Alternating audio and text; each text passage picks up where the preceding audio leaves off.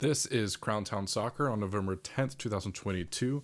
My reactions to the expansion draft eligible list and who Charlotte FC chose to protect and make available to incoming St. Louis City FC. Tomorrow, the MLS offseason begins in earnest when the newest franchise joining MLS, St. Louis City FC, will draft 5 players from around the league in the latest edition of the expansion draft. As such, Charlotte FC has released its list of protected players that St. Louis cannot draft. Each MLS squad participating in the draft, they could protect 12 players, plus any homegrown or Generation Adidas players were automatically protected. Here's the list of players that Charlotte opted to protect. Brandt Bronico, Nathan Byrne, Mackenzie Gaines, Kamil Yazwiak, Christian Kalina, Adilson Malanda, Vinicius Melo, Daniel Rios, Nuno Santos, Karol Swiderski, Kerwin Vargas, and Anton Walkes, with the following 5 players were automatically protected and didn't count against their 12.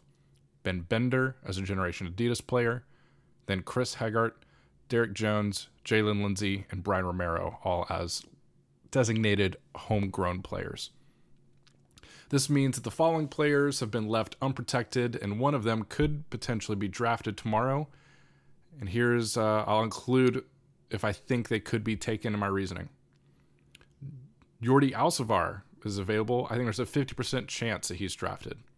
He didn't perform at a high level consistently in 2022. He is considered a young designated player, which complicates a roster build or requires a high amount of allocation money to buy down from that designation. Adam Armour, only a 5% chance. He's coming off a long-term injury, no telling what level he'll perform at in 2023.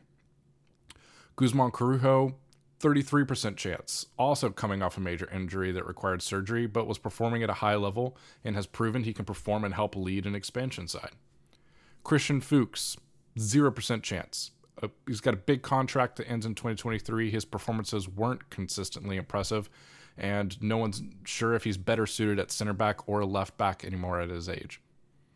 George Marks, 25% chance. He's a younger goalkeeper that could continue to develop while proving he could serve as a main backup, but doesn't seem like the type of player you would draft. Quinn McNeil, 0% chance. Just not a good enough quality, and technically he's out of contract now that the USL League One season has wrapped up. We're not sure if he will be re-signed to Charlotte anyway.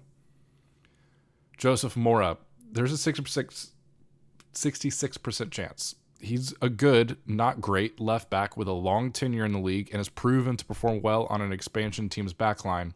His contract isn't a stopper if they need depth at the position. Yordi Reyna, 33% chance. He has obvious talents, but he's not a consistent performer for a very high contract. Andre Shinyashiki, 75% chance. He just re-signed a new contract at the end of 2022 season, but wasn't logging consistent minutes. But he's versatile across the entire front line and can score goals when given the opportunity. Paulo Cisniega, 66% chance. I'm having trouble with that number for some reason.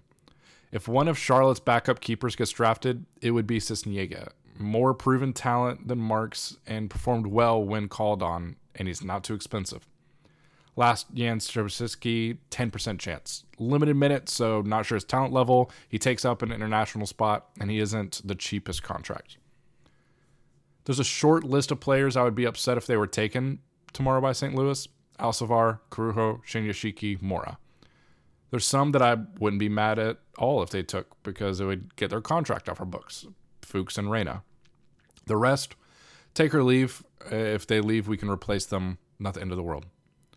The expansion draft is live tomorrow at 7 p.m. Eastern on MLS's socials and YouTube page. If a Charlotte player is picked, I'll react to it first thing Saturday morning.